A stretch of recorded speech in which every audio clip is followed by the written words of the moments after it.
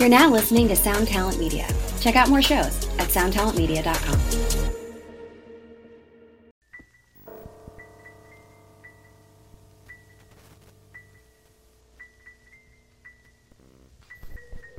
My brothers and sisters, aloha. Aloha. My name is DJ Posse Kala. My name's Charlie. My name is Sean. And you're listening to the 3am podcast where we tell scary jokes and funny stories.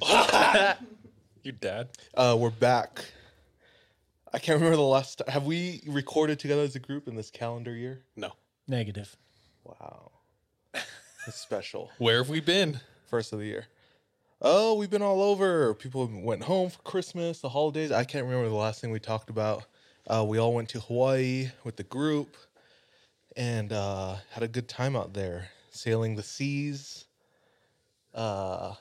watching the whales, tons of stuff, good food. And yeah, in the meantime, we stocked up on some 3PMs and delivered those, but I think we're ready to get back to our regularly scheduled programming. Dude, real quick, I want to go into Hawaii just a little bit, but DJ got called out by his friend. Wait, what? His homie recently started watching us on YouTube. Uh-huh. And he's like, bro, you rubbed your knee for like 2 hours straight. DJ just sat there like this, rubbing his knee. So now you're going to think about it. Hawaii is the best.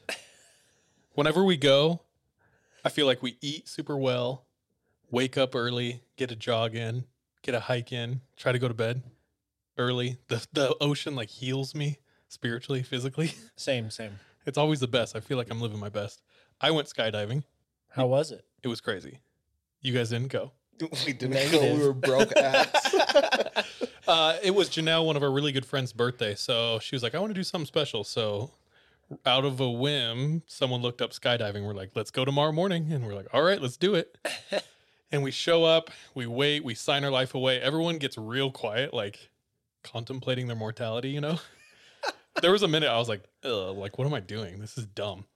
Anyway, we all get paired up with our instructor and we get in the plane and there's like an old barefoot, he's like 65-year-old dude. He's like reading a book in a hammock and then they're like, hey, Jeff, it's time to go. And he like closes his book, walks to the plane barefoot, gets in, the door is wide open and we start flying up in the air and his leg is like hanging out of the plane. He's just like reading his book, like so relaxed, like this dude was in Nam or something. And we like get to altitude when we're getting ready to jump and it's super cloudy, like way cloudy. And all the instructors are like, hey, Jeff, we're going to switch anything up? We good to go? And he's like, he looks out, he like leans almost his whole body out of the plane. He's like looking around and he comes back and he goes, nah, let's just do it. And then one of the instructors Like in the what? back. Like what does that mean? Yeah. Like Then- what is he looking at? Like, yeah, who knows? I don't know. You're strapped in the plane. I'm like strapped into a freaking small Chilean guy behind me. He's my instructor. But later we all traded like what our instructor said. And Reed's instructor was like, yeah, we're not supposed to go if there's any clouds. And one by one, he was just like, all right, let's go. And they start pushing us out of the plane. First of all, craziest feeling in the world. Right when you leave, it feels like you're falling. Like that feeling, pit of your stomach Right, roller yeah. coaster. And then it like switches. You no longer feel like you're falling, but you're just like in the air and it's like super cold and the wind, it's wild. And we're getting closer and closer to the cloud.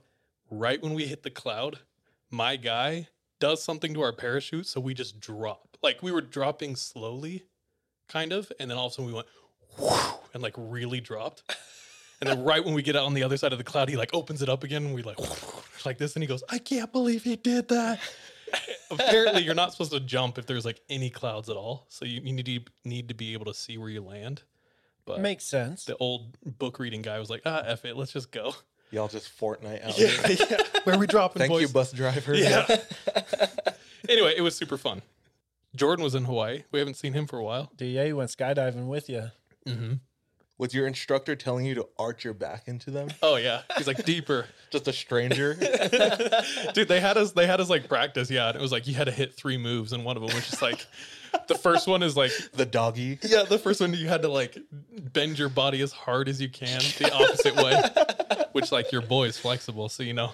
I was like curling around his ass. That's got to be the only situation where you get that physical with somebody like immediately. A Oh, yeah. stranger. They literally have your life Yeah. in their hands. Bro, when I went, they didn't tell me anything. Well, you went like Arizona or some shit. It was down in Moab. Oh, But yeah. like right before we jump out of the What plane, do you mean he's they like, didn't tell you anything? at one point, they didn't tell Like me zero any moves instructions. or instructions or anything. He's like, at one point, I'm going to tap you on the shoulder, just kick your legs back. I was like, we're jumping out of a plane? And you just want me to kick my legs back? What is that going to do? Sean, when I Survived, went in but Moab, still. it was the same thing. Oh yeah, Dude, Nick's in the yeah. studio. Yeah. Shout out Nick. Oh yeah, hey, What up? what's up? But yeah, All he they was just told like, you was kick your legs back. kick your legs out, and then like a second before leaving, he was like, if you want to do a flip, just look backwards. So we went Oh, out I do remember backwards, that and we just too. did like some flips, and then Oh, sick. Yeah. How long was your free fall? I think the free fall part was only like 50 seconds or something like that. Huh. Because you're falling from, we're way higher altitude in Utah Yeah. than Yeah. Hawaii, so it's like less time. I have a theory because we talked about it. We were like, they really didn't tell us like what to do, and I think it's because like the more they tell you, the more you probably psych yourself out and That or makes like sense. fight them. You know what I'm saying? So they just kind of like do it to you. You know what I mean? Yeah. Yeah. But anyway, we literally landed, got in a car, and then drove to a catamaran where we like cruised the Bay of Honolulu, saw whales, the sunset. We really were living our best life. Like I think we peaked. Yeah, it's all downhill Yeah. from there, dude. That was the coolest. There's a lot of cool stuff, but can we talk about the shitty part of Hawaii? Let's do Hawaiians. No, I'm just kidding. I'm just kidding. Actual shit. Yeah. Hawaii's a crazy vibe. Like there's chickens everywhere. in Dope. Hawaii. Wild chickens everywhere. Like you pull up to the Running grocery around. store and they're in the bushes. Yeah. People are walking around barefoot everywhere, just like Walmart parking lot. Walking barefoot, shirtless. Infrastructure is behind, dude. I didn't realize that till I was maybe like 23 when I moved to Utah and I was here for like a couple years and I went back home and I was looking around. I was like, oh man, we're poor. And houses are broken and falling down. So Did you ever see Lost? a little bit. Oh. Bro, I was in Lost. Oh, then never mind. Sean, did you see it? A little bit, yeah. You know, like the Dharma Initiative? Oh, dude, it's Never been so mind. long, dude. Moving on. We did a spooky thing in Hawaii. Oh yeah, dude. We went to Morgan's Corner. Morgan's Corner is in Nu'uanu where the Pully Cliff is, or Pully Lookout, and we didn't run into anything, unfortunately.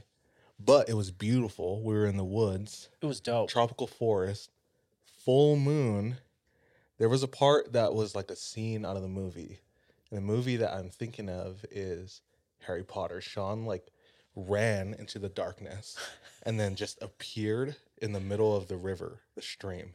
And he's looking up and he's sitting in this moonlight. Beam. And it's beautiful. And it's like when Harry Potter sees his Patronus for the first time. Just a beautiful white stag Guys, I'm your in the patron. middle of the lake. Protected us from the night marchers. But That was pretty legit. Like the moon rays coming through the forest canopy. It was we used our lander lights, Shout out Lander. and that thing lit the whole forest up. I think it's bright as hell, son. That was sick. It was wild. But yeah, if you want to see, we have some footage. We ran around. Reed climbed a banyan tree. It was wild. Sean like left us, hopped across this river, and then disappeared in a bamboo forest. And I was like, all right, that's the last time we'll see Sean. okay, but when I got to the other side, I was like, it's kind of creepy over here because it was thick bamboo forest and I couldn't see more than 10 feet in front of me. That's terrifying. And that was with my flashlight. So I came back real quick. Then we drove to a lookout, got offered drugs. Oh, yeah, dude. Some Hawaiian came up to us and he's like, hey, where are you from? And all of us were dead silent and just looked at DJ. I was like, Turn on my pigeon. bro, talk to him, bro. Good times. Anyway, Hawaii was dope. It's always a pleasure to go back there, especially with everyone. We all yeah. rolled around in a van, listened to music, had great food. Good times. Charles went home Early. a little earlier than everyone else, Yeah, yeah. and the next day sends us a picture, and he's chilling with Jake Paul and Logan Paul. And we're all like, what the hell? Dude. Okay, dude. Low key, I kind of feel like I'm in the Truman Show or like the simulation is breaking. And it kind of started with the Paul brothers. So I'm just like in work. I just got off of a red eye. I have like 18 minutes of sleep. And my boss walks in. He's like, okay, who can film? And they all point at me.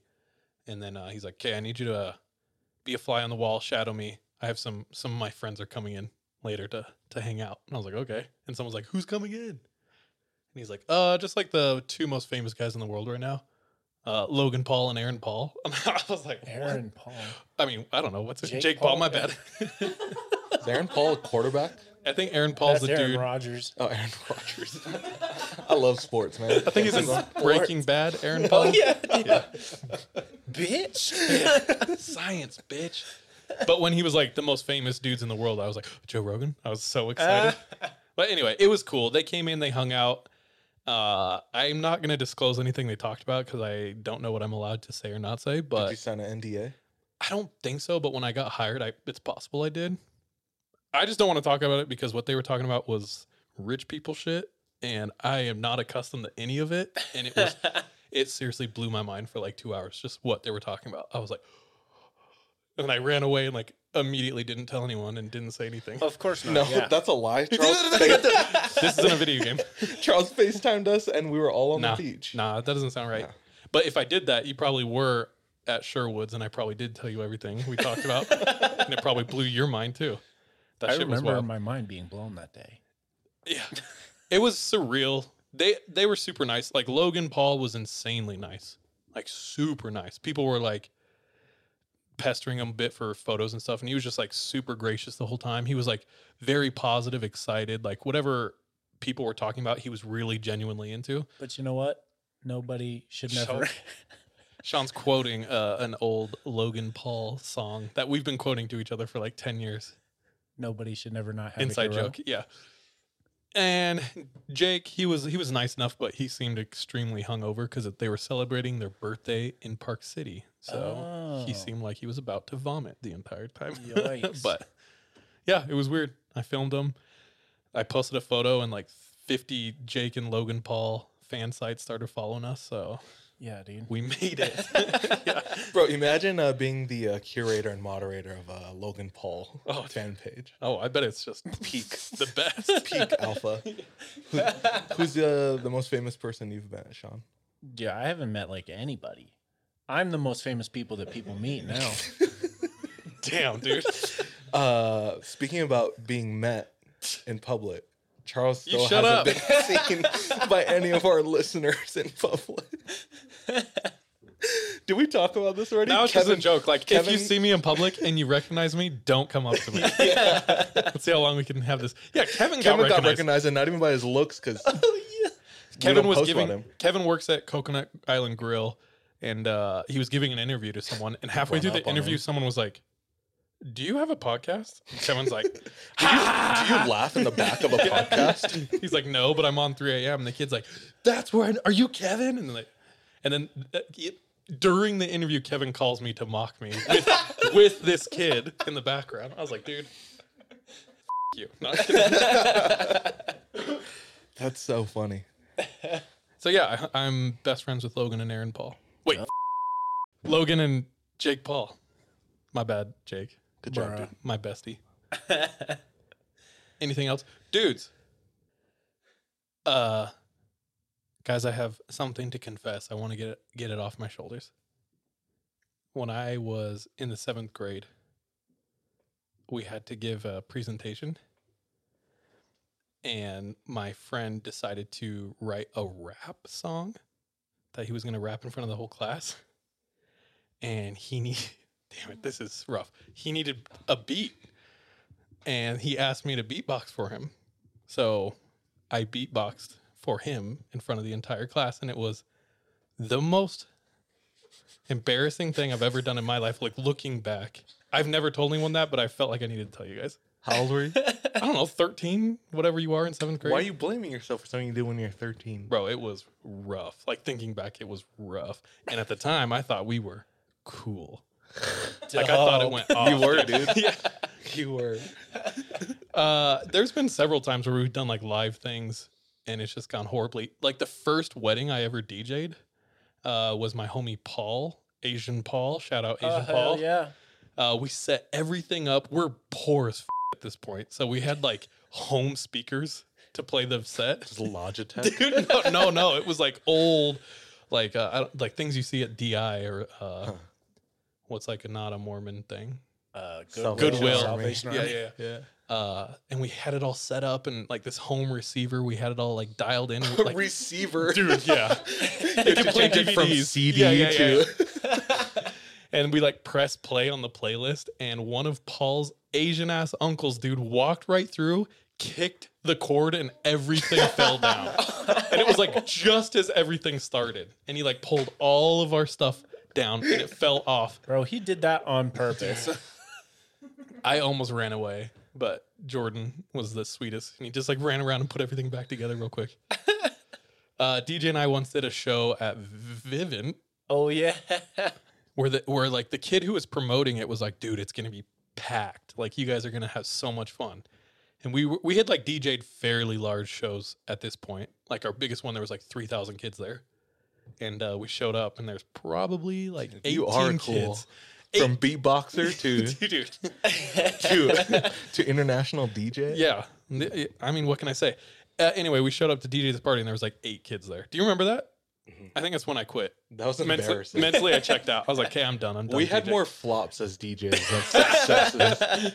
We like DJ'd outside of this apartment complex. It was like 10 at night when we started it. And that was another time someone promised there us was like it was going to 2 be crazy. people there. Yeah. That's just our bad for trusting people. They're like, yeah, we'll get hundreds of people there. I was like, all right, let's do this. 18 people later. Dude, 18's generous. Anything else embarrassing memories? Embarrassing things. I remember when my the very first time I looked up porn, my mom walked in on me. Dude. Were you like on the big screen or something? What do you mean? So the computer was in their bedroom. Oh my, dude, you're ballsy, literally. And I was like trying to be sneaky, like switching between. I had like 2 tabs going on. I don't know how old I Big was. 12 boobs. I think it was like hot lady no shirt or something. But there were boobs on the screen, and I was trying to switch it in between that and I was on CartoonNetwork.com or something, trying to play like the Powerpuff Girls snowboarding game. And that's what made you think of hot A girl, real no powerful shirt. girl. Yeah, real Powerpuff Girl. But that was probably the You want most to see some embarrassing thing. Jojo. That's hilarious. That's freaking wild. I remember after Scooby-Doo the live thing came out, you know? Oh yeah. Everyone ran home and was like, Sarah Michelle Gellar, boobs. You know what I mean? Google. Is that Velma? No, Daphne. No, Oh, it's Daphne. Yeah. Anyway. Now we all know right. I'm a Velma girl. Not a Daphne girl. Is that Shaggy? Cool. Hey, we tell scary stories on this podcast. If this is your first time, welcome. When we tell those stories, we like to roll a 20-sided die. Because we're cool. Yeah. And to determine in what order we tell the story, highest number goes first. This show is sponsored by BetterHelp. We all carry around different stressors, big and small. When we keep them bottled up, it can start to affect us negatively. I have benefited from therapy in a way that it's allowed me to feel a lot more lightness in my heart, my head, my emotions. If that's something that you are needing, if that's something that's missing, give therapy a try. Give BetterHelp a try. We want to hook you up by getting it off your chest. And it be a little lighter on the wallet. Go ahead and visit betterhelp.com/3am and you can get 10% off your first month. Again, that's BetterHelp, HELP.com/3am. The truth about the Haditha massacre has been covered up, but not anymore. I know you know what happened. They went into houses and killed women and children. What are you thinking? What a mess. U.S. Marines murdered innocent civilians in cold blood. And at the center of it all is 25-year-old Sergeant Frank Wuderick. and me. Murder in House 2, a new podcast from Crowd Network. And the roll. 11, 8, 4. So the order is Charlie, Sean. Nope. Charlie, DJ, Sean. Is that right? Yep. Okay. Let's go. All right. Do you remember- my story? Do you remember trying to make flamethrowers with like your Axe body spray when you're I never 12? used Axe body spray. Were you guys pyros? Yes. Were you a pyro? I think every child is. I think Or like at least every boy is. Yeah. Yeah. I remember trying to roast like my marshmallow with it. And I was like, oh hell yeah. Like this is a good idea. And that marshmallow tasted like Phoenix. Oh, dude. I bet. Phoenix Axe spray. Evergreen, yeah. Like Kilo or something. Dude, literally one time, my homie Noah wrapped his hand in a towel and then took his dad's cologne and sprayed it till the bottle was empty. Oh my gosh. And then he's just in the middle of the kitchen. He's like, this is going to be cool. And lit it on fire and it went up in flames. And it's just like the towel was turning into black soot and like dripping. And he's like running around and he sprints down his hall. The fire alarm goes off. And as he's running, his mom walks in because she had like gone to the store. And he dunked his whole arm in the toilet. And she was like, what is going on? Dude, kids are idiots. This My is a brother bunch of used to- cologne. Go ahead. My brother used to dip tennis balls in alcohol, light them on fire, and say start running. And Do then not just do hug it. this that at home. sounds kids. sick, actually. Don't do I any loved of it this. as a kid. I thought it was so fun. Don't Do do it any all. of this. Do it all. All Is right. it true that when you fart on fire, it sucks back up? I've heard that can happen. have heard you can that scorch too, the yeah. inside of your noose. I'm asking if it's real though. I think it's real. Let's test it Do you have to fart? right now. Do you? No. Oh. All right, well, let us know. Yeah. Did you just say blue dart? Yeah, that's what they're called. Blue dart? Yeah. Blue waffle. Do you know what blue waffle is? Dude. Is that the a generational best thing? waffle you can order. It is so good. Look it up. Blue waffle and meat spin. And lemon party. Did you pick your scabs as a kid? Ew, no, I hated those kids. I thought since like the age of 4, I found nose picking, scab picking revolting. I was like, that's gross. That's unfortunate. No, it's not. That's real unfortunate. It's fortunate. Dude, it was the most like therapeutic. It was like before pimple popping videos. That's like the precursor to like emo cutter. yeah. No. Yeah, it is. Look at me. Look how I turned out. You listen to turned out Playboy fine. Cardi, bro. Why do you pick your scabs? That's foul. Did you eat them? Ooh. I never ate them. That's another level. How'd you get rid of them? I know, flick them at all the other boys. That's a crime nowadays.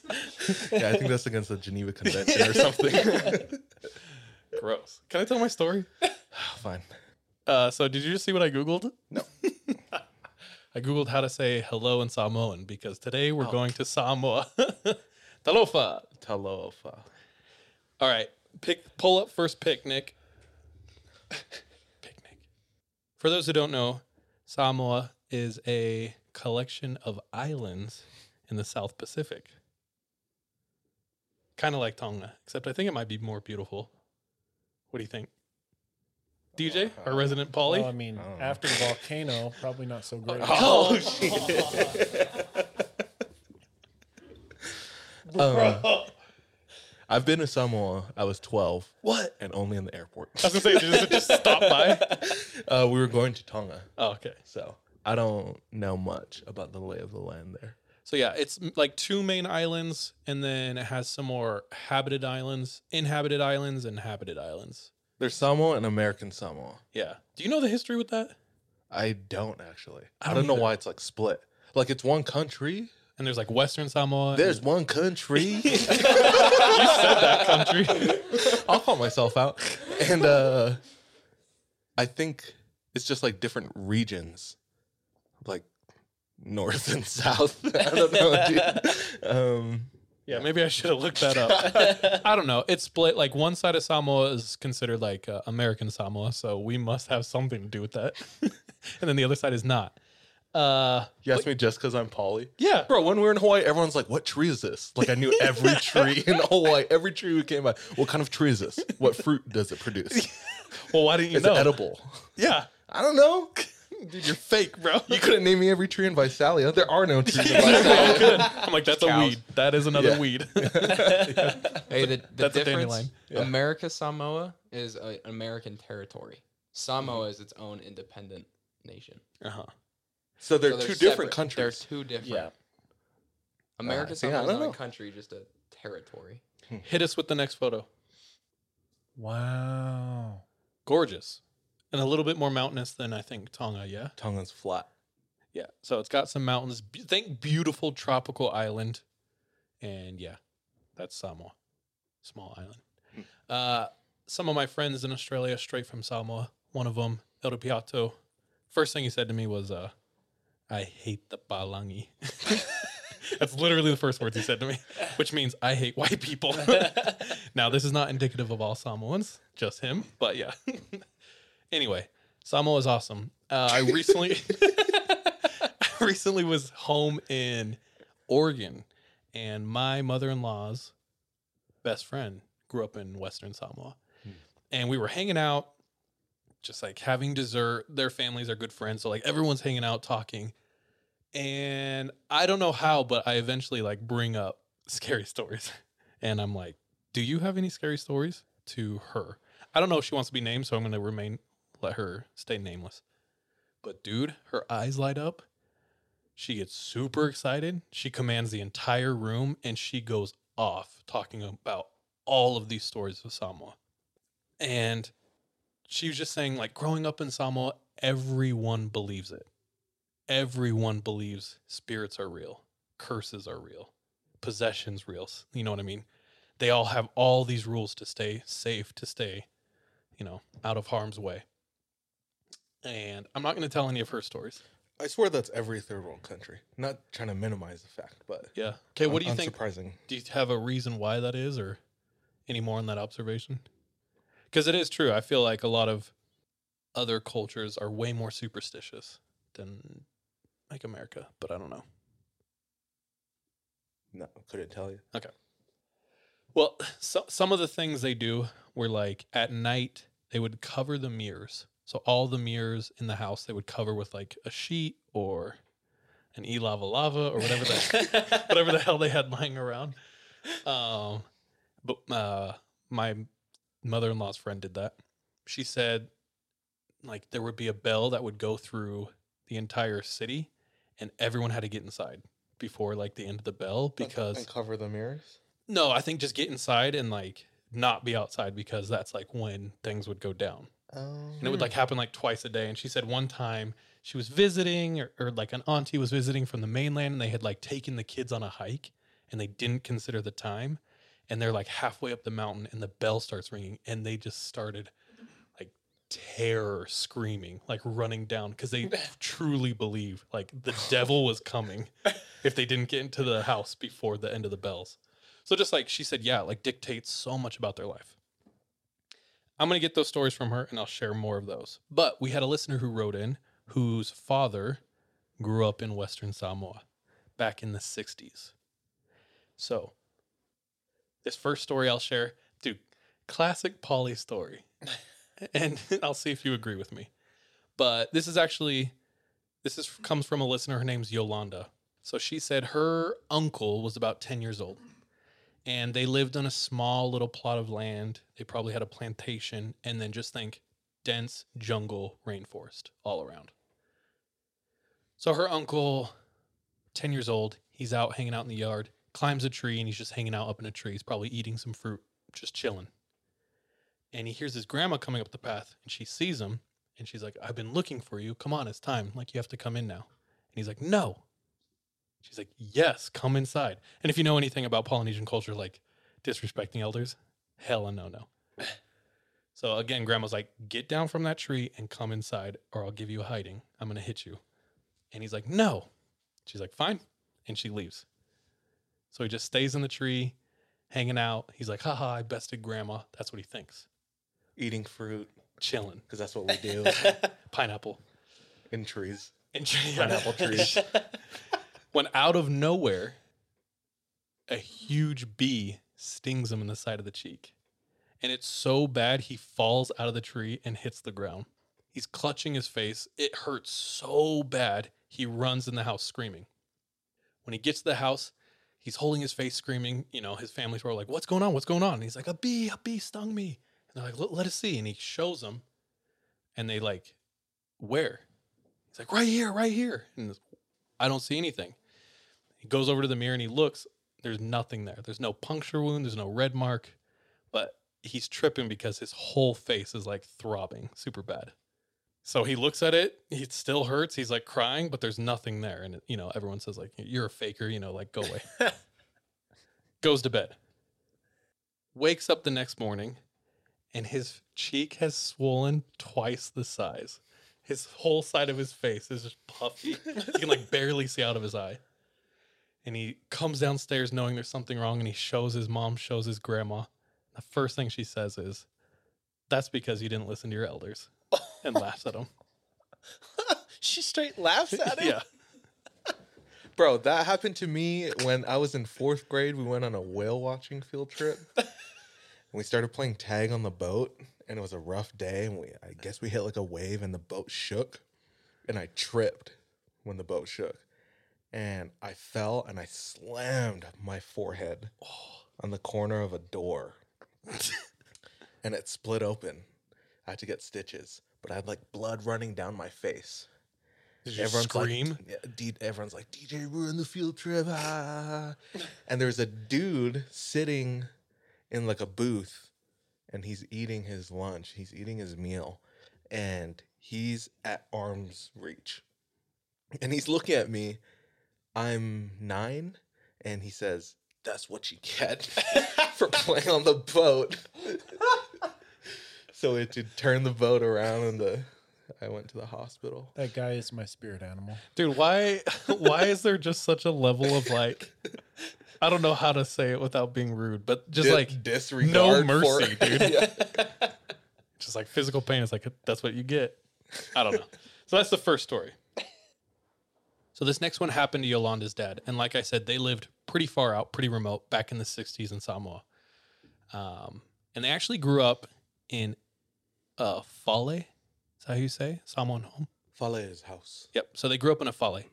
And if you want to pull up the next photo, Nick, a Fale is a traditional Samoan home. It's basically a house without walls. So there's one right there. Sick. So the whole family sleeping together. Everyone's quiet. Everyone falls asleep. It's night. Full moon out. So you can almost see like straight to the jungle. Humid. The birds, the bugs. Bees. Yeah, Birds, birds and the bees, bees. probably. But Yolanda's dad has to go pee. He's young. He's like 9. He's like, I'll just hold it to morning. But we all know how that goes. It gets worse and worse. Yeah. And he can't stand it. So he goes over to his dad. Dad, I have to pee.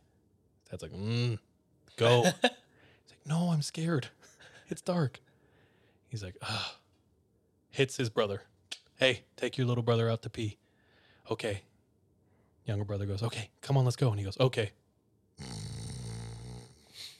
Everyone falls back to sleep. Tries to shake his brother. He's like, dude, please, come on. Like, I gotta go pee. It's so scary. And his brother's like, no, you go. Makes him go alone. He's like, okay. So he goes out in the yard all alone. Goes right up to the edge of the trees in the jungle.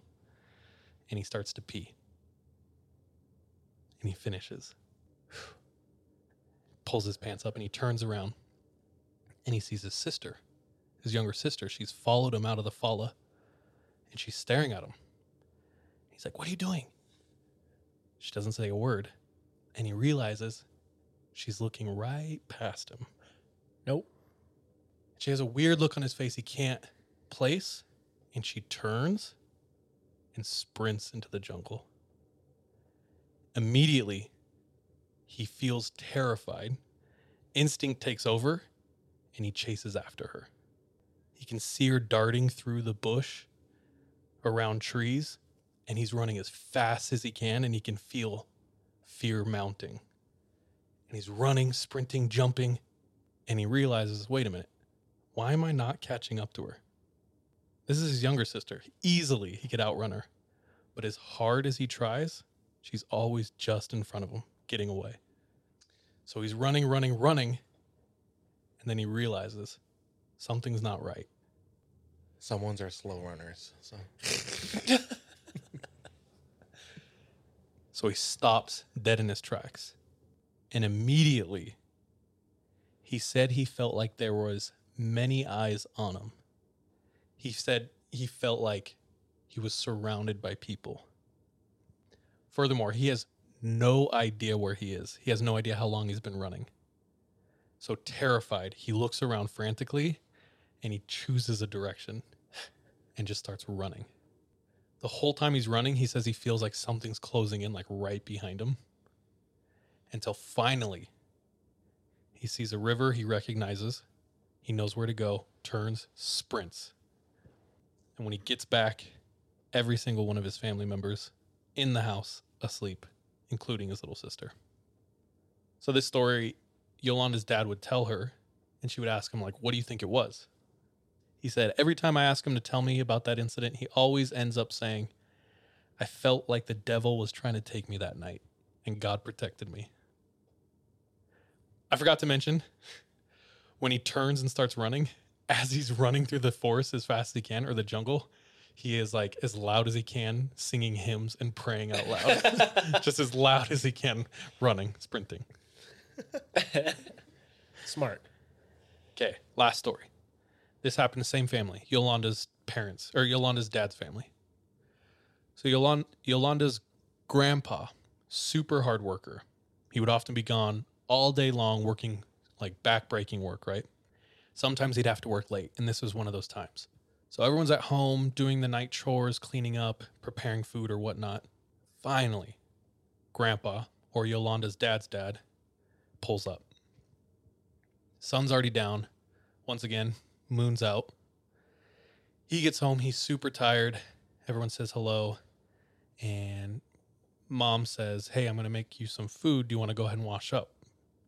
Sure. But it's dark out. So he looks at the oldest brother and he goes, hey, grab the lantern. Follow me down to the river. Now, it's nighttime. They're going out to the jungle so Dad can wash up in the river.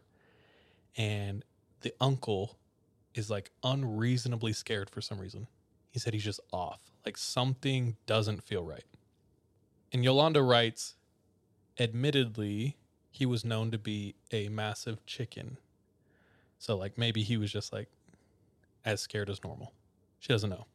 So they get down to the river. If you want to pull up last photo, I'd imagine it's something like this. This is a Samoan river.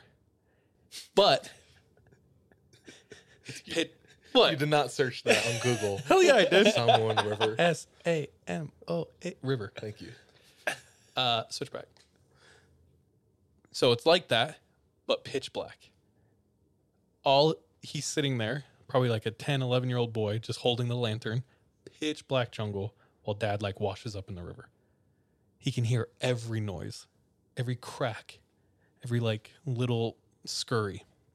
And he's looking around until finally Dad's done. They head back to the house. Dad says, is dinner ready? Mom says, almost. Why don't you go rest and I'll come get you when it's ready. Fine. So he heads in, lays down. She finishes the food. She goes inside to wake him up. And he is passed. Like dead? Dead. At home. Yeah. In his sleep. Chilling. I'm going to lay down for a minute. Cool. Lays down. 10 minutes later, they go to get him. He's gone. Obviously, this was super hard for the family. The proper arrangements are made. Family's called. Family comes. And they're preparing him for the funeral. So grandma's sister, they're getting him ready for the funeral. They're going to dress him. They're changing his clothes, and they lean him over. They roll him over. And they both jump back. and they said on his upper back were 2 bruises in the shape of small hands. Like right in his upper back. Freaked him out. But the funeral must go on. So they bury him, do everything.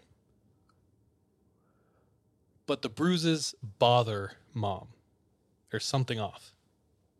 So she goes to a local psychic, mystic, whatever. Someone who's spiritually in tune. Tells them the situation. This is what's going on. They do their divining, their divination. I don't know how. But they come back and they say that Yolanda's grandpa had made a grave mistake. And that the night is for the spirits.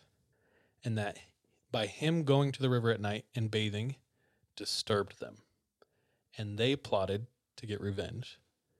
And one of them must have killed him. Which is pretty intense. Grandma's like, shouldn't have gone to the river. Yeah. I told you. Do you believe that shit's real? What do you think? It's hard to say. It is hard to say. Yolanda has some thoughts. What are her thoughts? You want to hear hers, or do you have any? No, I'm bothered by the bruises. Yeah. I would be terrified. But like, were they figment of the imagination bruises that like, oh, that looks like it could be a hand. I bet it's a little child's hand. Who knows? I don't know. There's no picture of it. They're like, oh, snap. No, there's a selfie. No picture, unfortunately. Yolanda said, I myself do not wholeheartedly believe the psychic. Dude, this is not me saying this. If you know Polynesian food, it's so unhealthy. I personally think he had a stroke. My only hope, and it's not funny, someone passed. My only hope is that he passed away peacefully in his sleep and that he was not actually tormented by spirits. I do believe in the paranormal and spirits, but I don't know that I believe that they would have the power to take a life, you know? Okay. I'd say the food is more likely. Yeah, I don't know. It is problematic. The bruises are creepy. Yeah. I'm sure there's an explanation, but... Is that a common belief in Samoan culture? Like the water at night? I don't know. I just... Talking to my mother-in-law's friend who grew up in Western Samoa, it sounds like almost like every facet of life is some way tied back to like, don't disturb the spirits, don't mess up the spirits. Like literally they have like everything they do, the way they walk, they have all these rituals to like protect themselves from the spirits. And I think whether it's real or not, let's go with it's completely real. Okay. I think if you live in a tight-knit community or culture where everyone believes it, it's way more powerful. Does that make sense? Yeah, for sure. Because I've talked to people who grew up in Tonga, I've talked to people who grew up in Samoa, and they will look you in their eye with 100% conviction and tell you this shit is real. Do you know what I mean? And you can tell that they believe it. Right. And now, so yeah, it's real. Evil spirits are real. Let's say it's not real. Even that level of belief, like, has an effect, right? Yeah. Like, we know, we've talked about it a million times, but like, what's that thing called? The placebo effect. Right, yeah. Very real and measurable effects and outcomes just based off the belief of mine. So, I don't know. It's more fun to believe, so I will believe. What was that from? It was... Oh, we were watching the Wendigoon. Wendigoon, yeah. And he was explaining a conspiracy, and he was like, more now, likely... does this probably have a really likely explanation? Yes. But that's not fun, so I reject that. And it's like, hell yeah, that's what I do. She said, anyway, I'll get more stories from my parents. I will continue to share them. My parents have a small collection of encounters told to them by their parents and even other experiences that they had firsthand. So sounds like we have a link to Samoa. A little spooky tree there. Ton of experiences. She said, I'm really enjoying the podcast. I'm glad to see that the podcast is still going. Keep up the great stories. I absolutely love the format, especially how it's not dramatized. Yolanda. So shout out Yolanda. Thank you. Thank you. I loved those stories. There's like a purity to them, or it's like, if you don't listen to your grandma, bad shit will happen. You know what I mean? It's like the things that you tell. Yeah, you tell your don't listen kids. to me. There, a guy will come kidnap you and put you in a bag or something. Dude, how far is too far? Like, you convince your kids and their kids that if they don't listen to you, they're going to get got by the spirits that live at the river. I personally think, and I don't know, I've never been a parent, but lying to your kids doesn't always yield the best outcome. So I don't know. I'm going to be super honest with my kids and then let them make mistakes. And Bro, one of my nephews, like, threw a plastic bottle out of the car while we were parked while I was down for Christmas. And I straight up was like, I'm calling the police. And I picked up my phone, pretended to dial 911, was like, hello, police. I have to report someone littering. And like, how old is he? There's been a murder. He's like maybe 6. The planet Earth. He's 6 years old. And he started like freaking out. He's like, but no, here, let me get out. And he's like strapped in, like seatbelted in so he can't get out. I'm like, they're going to be here in like 10 minutes. And I had this going for a solid 10 minutes before his mom came and saved him. And she's like, call them back right now and tell them we're good. And I had to fake call the police back and tell them we were good. Yeah, yes, Lieutenant. No, I've apprehended the... We've picked up the litter. He's good. That's hilarious. I think that's fine. That's totally fine. But anyway, shout out Yolanda. Thank you for those stories. Thank you. Dope. All right, boys. Okay. This comes from a homie, Conrad. And fake name? Conrad Shite. What? Sorry. Dude. It's a homie in high school. That's your homie? Mm-hmm. That's awesome. Sick. Conrad Shite. And he grew up in Texas and then moved to Hawaii. What in the... And you don't hear that often. People moving? Like from Texas to Hawaii? I don't know. I just feel like that's weird. He grew up in Texas, moved to Hawaii, and when he was about 9 or 10 years old, his parents split. Ha. A shitey life, dude. Not Conrad of them. There's pros and cons. Marriage con. He went with his mom. Dad, out of the picture. Not sure where. My parents are divorced, so I can make fun of you like that. Anyway. Mom, super poor. She gets all the money she has and buys a trailer. They move out to this rural area. I don't know where in Texas, but it's like a 2-acre lot. They plant their trailer there, 72-foot wide trailer, and they begin to live their life. He goes to school, starts making new friends, and they're home one day. Mom's doing her own thing in her bedroom. He's in the kitchen. The front door, like comes into the kitchen / like living room area, and there's a knock. He opens it. 2 boys, 2 girls.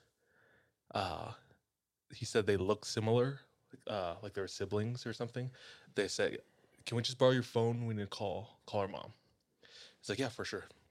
They call their mom, and he hears his mom call from the other room. So he goes to her bedroom, and the sound of their voices start getting muffled as he goes into the end of the trailer. She's like, who's here? And he says, oh, just some kids who needed to call their mom. She's like, why would you let them in? We don't let strangers in, no matter how old they are or how friendly they look. He said, I'm sorry. She said, go tell him. And in the middle of her sentence, he looks, and the door still kind of creaked open, and he can look down he looks down the hallway and sees the 4 kids standing in the kitchen. He said there was something different that he didn't see the first time. He said looking at them this time, you could see that all of their eyes were just black voids. Yep.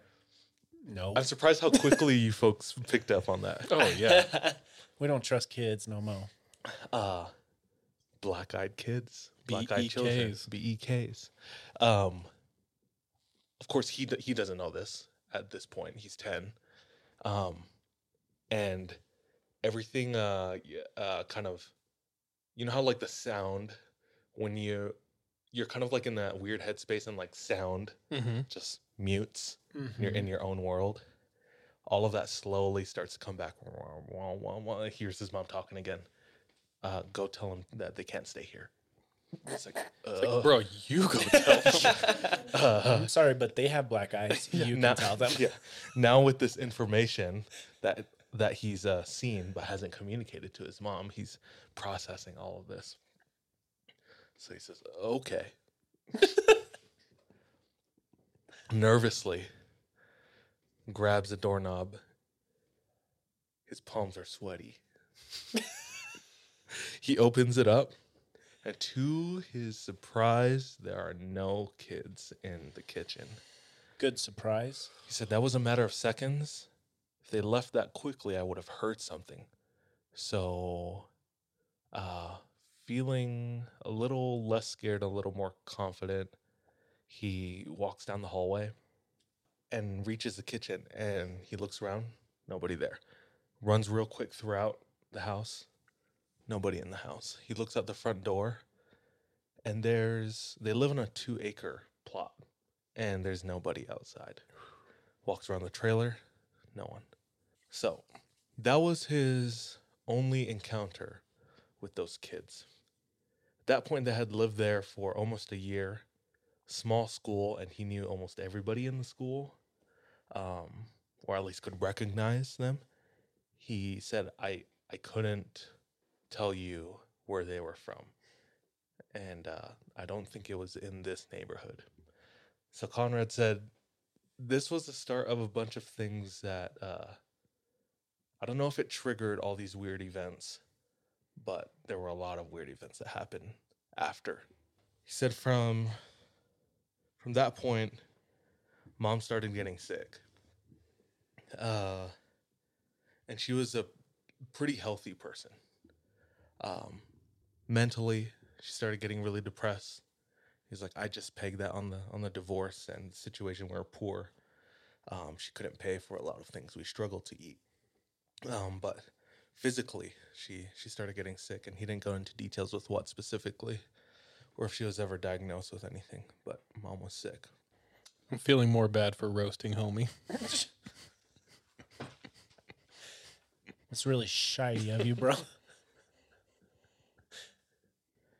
Conrad said, our phone started to ring, and we would answer, and there was just static. And this went on for some time. At one point, we were so poor we couldn't afford to keep the phone bill, or take care of the phone bill. So in this age, early 2000s, the cable company came out and they like physically cut our connection. The phone ringing continued. Oh, hell. After they cut the line. So strange things like that. He said there was only one time where they answered and somebody answered back. He said, I could have sworn it was the voice of my aunt. She said, hello. I said, aunt, can't remember the name. And then it went static again. That was the only thing from the phone calls. Lights were flickering in our house. I pegged that as just faulty wiring. But they got so bad that the light bulb would glow so brightly that the light bulb exploded at one point, and that happened a couple times. So we had somebody come out to check the trailer, see what was going on. They're like, oh, the problem's not in the trailer. It's actually like your local power supply. So they sent out a truck with like the crane, and the dude, he said I could watch it from my bedroom window. I could see the truck, and I was just watching him working on the power line. Yeah. And he steps out of the little crane, and he attaches himself to the pole. And while he's working, there's an explosion, and he flies off and hits the ground.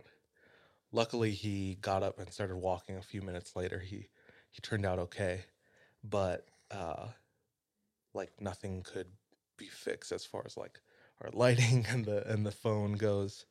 Conrad said the final straw was when I was hanging out in my mom's room, and it was dusk. So there wasn't a lot of light in the bedroom when she said to me, "It feels like there are bugs all over my body." And what do? He looks at her. She looks normal. He stands up, and he gets the feeling to look up. So he moves his eyes towards the ceiling. Conrad said, "I saw thousands of spiders." Ceiling. No. I turned to my mom and I said, "Let's get out of this room." She looked at me like I was crazy because it was seen as talking back to my mom. I said, "Trust me, let's leave this room." This is like a couple years later. He's a little older. She says, "Why?" He says, "I don't want to tell you." She said, "Now I really want to know why." He says, "Look up." And she looks up and she sees the same thing. Hundreds of spiders all over the ceiling.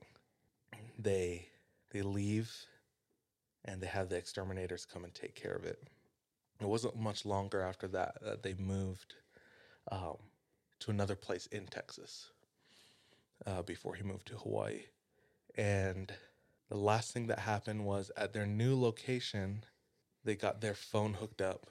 Same thing happened where they couldn't keep up with the bills, so they come and cut it. And the phone started ringing again and again. And it followed them to wherever they went. But every time they picked it up, there was no one on the other side. But that was the end of their experience with the black-eyed kids or whatever happened after that. But the end. Crazy. Black-eyed children. Black-eyed kids. Next time I see a black-eyed kid, I'm punting them. What do you mean next time? I'm just saying. Oh, I was like, have you seen them once? Not that I can remember. But they see you. What black-eyed kids are is oftentimes you'll be home, you'll be doing something. In most stories, it's in the evening. You'll get a knock at your door, and the door will open. And there will be it's usually like two kids. And they'll look normal, and they'll ask for help.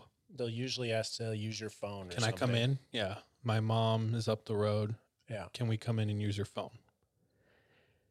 And if you allow them in your home, you give them permission, they come in, and then they come into your life. And usually bad stuff ensues. Someone will die. You'll have bad luck. Hella spiders on the ceiling. And so, yeah, that's how black-eyed children work. They usually are like a predecessor to worse stuff. It's like a Mothman, but bite size. They're in the same realm of MIBs. Yeah, like they come before or after something. Men in Black. Yeah. That's what DJ is referring to. They go off a principle that I think is kind of a universal principle of magic, supernatural, dark entities, and that's permission. So everything in the supernatural, the occult, if you give it permission, it has way more power. Yep. Vampires can't come in until you allow it. Black-eyed children. Often voodoo won't work until you believe it. Until you give it permission, you let it in. Same with black magic. So a way to make a black magic curse way more powerful is to tell you I'm going to do it. And by you not saying no or not saying anything, I then am allowed to perceive that as permission. Right, yeah. So just letting you know. Charles. Elisa. Oh, go ahead. For those black-eyed kids, can you see their eyes before you let them in?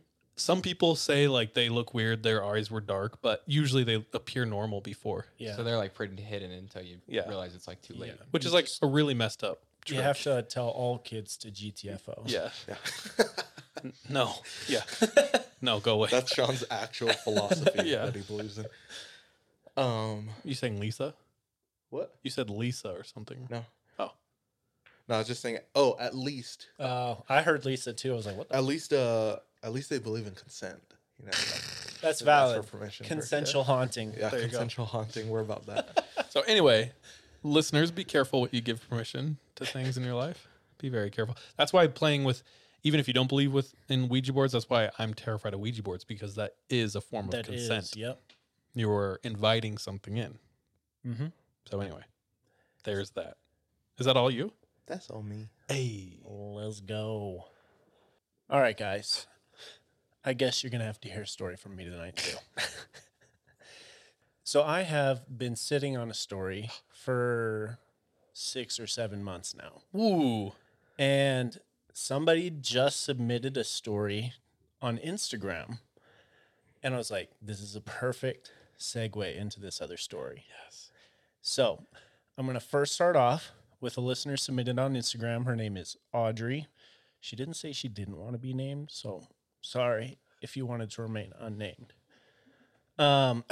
She is from Western Montana and a couple hours away from Glacier. One time, she had a friend who was coming up from Utah that she was going to show around, and she automatically becomes the tour guide because she's from there. She's feeling the pressure. I'm going to have to take them to Glacier. We're going to have to do all the dope hikes. The day before they prepared to go out to Glacier, her dad is like, yo, I got a story to tell you. The timing. And I would do this as a father. Just, I would like to be upfront with that as well. We know. Her dad proceeds to tell them both the story of one of his good friends who is a hunting guide. He would take people out on horseback hunting in the Glacier National Park area, probably not on the actual park grounds, I would assume, but they would have whatever permit they're allowed to hunt for, and then they would catch it and take it back. So he takes this 60-year-old woman out into the forest land around Glacier National Park on horseback, and she has an elk ticket. Is that what it's called? I think it's tag. An elk tag, and she shoots this elk, and it's shortly before sundown. And I guess the law around there is they can't hunt after dark, and I imagine that's probably similar here too. The guide is like, okay, well, we're gonna have to pack this up and get it back because there are grizzlies around this area. And so he tells her, hey, I'm gonna go ahead and like prepare this so that we can like pack it up and pack it out. But I'm going to need you to go up the hill a little bit further and just watch out because there are grizzlies in the area. And if you see something, I need you to tell me. So he whips out his knife and he starts preparing this elk to kind of take home. And shortly after, he hears this gasp come from above him on the hill and then a scream. Oh, shit. And this woman is screaming bear. He looks up and looks around quickly, and he sees this fully grown adult grizzly charging them. Now, the grizzly gets to the woman first and sinks its teeth into her leg. And without thinking, he runs up and jumps on its back with his knife. Oh, and like stabs it in the neck. The grizzly throws him off and then comes after him. And the first thing it goes after, it bites is his arm. And he says he can feel the grinding of his bones under the weight of the mouth of this grizzly. And probably out of sheer pain, he passes out. Oh, yeah. He comes to seconds, minutes later, and I'm still trying to wrap my head around this, but he says his head is in the bear's mouth. And it's just carrying him by his head. And he passes out again. Wakes up a couple of minutes later, and the bear is distracted. And so him and this lady jump on their horses and get out of there as quickly as they possibly can. This is all being told the night before Audrey's taking her homie into Glacier National Park. And they're going to be spending 2 days there. So Damn, that's straight up what is it? Reverend? The Revenant? Oh, yeah. Reverend. The Revenant. I'd be pissed if I was caught my head was in the mouth of a bear and I woke up. Dude. Bro, yeah, just kill me right now. Yeah, it'd be unbearable. They did say that bear had been caught. Like her dad was saying that his friend told him that the bear had been caught, and the only reason he survived was because this was an old bear, and so its teeth were like ground down, so they weren't very sharp. Otherwise, he probably would have been dead. Holy crap. So, with this information, Audrey is now heading into Glacier National Park with her homie for the next 2 days. Oh my gosh. They head into the west entrance, and we've been there before. The west entrance, you have like Lake McDonald. You have a couple of really cool like day hikes there. So this first day, they're just doing like some chill, like hiking in and around like the road. And the only thing she said that they saw all day was like deer. And she said this was also terrifying because of the Utah episodes that we told. Oh, okay. So this is a long-time listener. Jeez. And that was the only thing they saw that one day. They ended up staying, just like sleeping in the car that night. She said she probably got about 2 hours of sleep because it was just cold and miserable. And then they're going to do more hiking the next day. She said that next day they had hiked about 12 miles by noon, just different random hikes throughout like the park. And eventually they're about ready to have lunch. They decided to do one more hike before lunch, and it's just to this waterfall. And the hike's probably like 1 mile round trip, so probably like a half mile up. And she didn't say which waterfall this was, but I kind of have a feeling I know which one it is, just right off of the road. They hop out of the car. She says that she notices bear poop right at the entrance of this trail. She tells her friend, and they notice it looks dry, so she's like, okay, we're chill. This has been a while since the bear was around here. So they decide to continue. She's like, let's scatter. Now, the only kind of defense that they're allowed to have at this time in the park is bear spray. So they have probably bear bells and then bear spray. They head up on this hike, and there's going to be like 2 different landings that you get to, like to go up onto this waterfall. Dude, isn't it wild we risk it all for hikes? Like straight up. When you could just ride a spaceship and go to space instead, you know? Or just YouTube the hike I mean, you in could. your bearless freaking living room. That's crazy. Audrey, you crazy. And I do have a picture of them at the waterfall here. If you want to pull this up. She sent this as well. And it does look like it would be pretty cool. It's not obviously up. It's not up on ours. So, obviously, I think though. Hold on. That looks beautiful. I think that it probably would be way cooler without the possibility of a bear around. She said they get to about the waterfall and they're going up to this first landing, and they're basically at this point hiking on shale, just like shale rock. What's shale? Just like gravelly rock that you're walking up. And her friend who's in front of her turns around to look at her, and he like sees something cross the trail. And so he tells her, he's like, hey, I think I saw something just cross the trail behind us. It was probably just a mountain goat or something like that, because we saw that while we were there. But then she turns around and looks, and seconds later, a bear pops its head out of the woods right on this trail.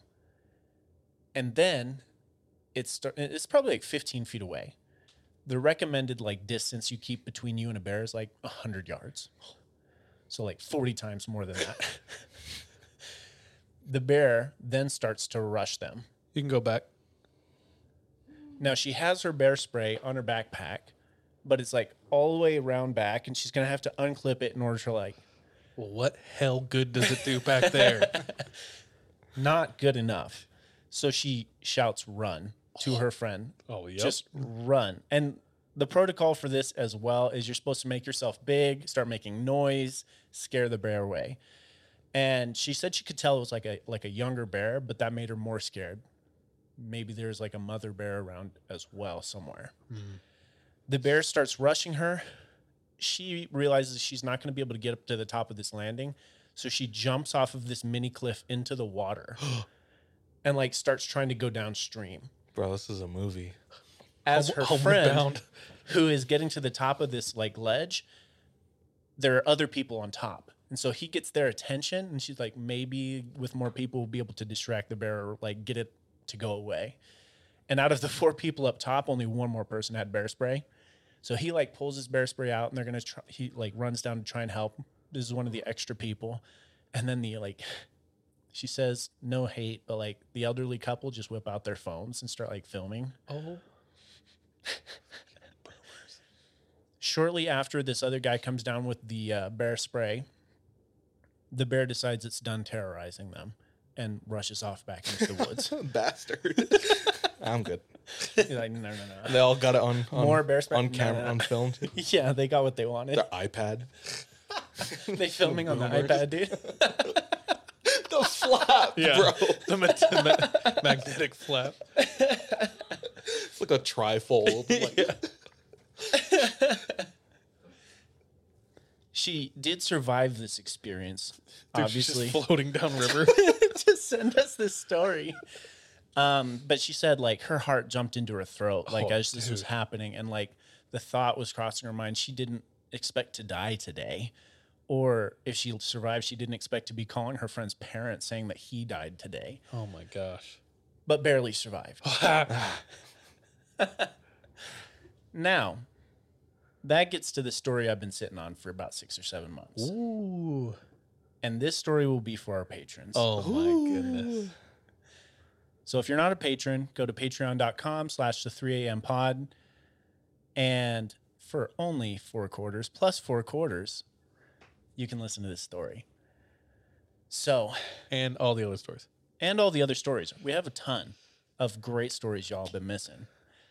So the story, though, that I've been sitting on also happened in Glacier National Park. Glacier National Park was founded in 1910 as a national park. And for 57 years, there was not a fatal bear attack in the park until 1967. Well, that you? welcome back to all of our listeners. That was me for tonight. Dude, that was brutal. Yeah. That was brutal. Thank you, Sean. And thank you, Audrey. Oh, yeah. Thanks for the story as well. And thank you, park rangers, for your service. Yeah. whatever that is. You, Tom. Thank you, Nick. Thank you, Mallory. Thank you, Kalea in the studio for coming out. Hey, yo. Thanks for keeping up with us, everyone. Cool. Happy to be back. Excited. Anything Anything else? else? I think we're good. Till next week, we love you all. Bye. Love you. Be safe. Be careful out there. Be careful. Trust your back and watch your gut. See ya. You do gotta watch your gut, though, now. Goodbye.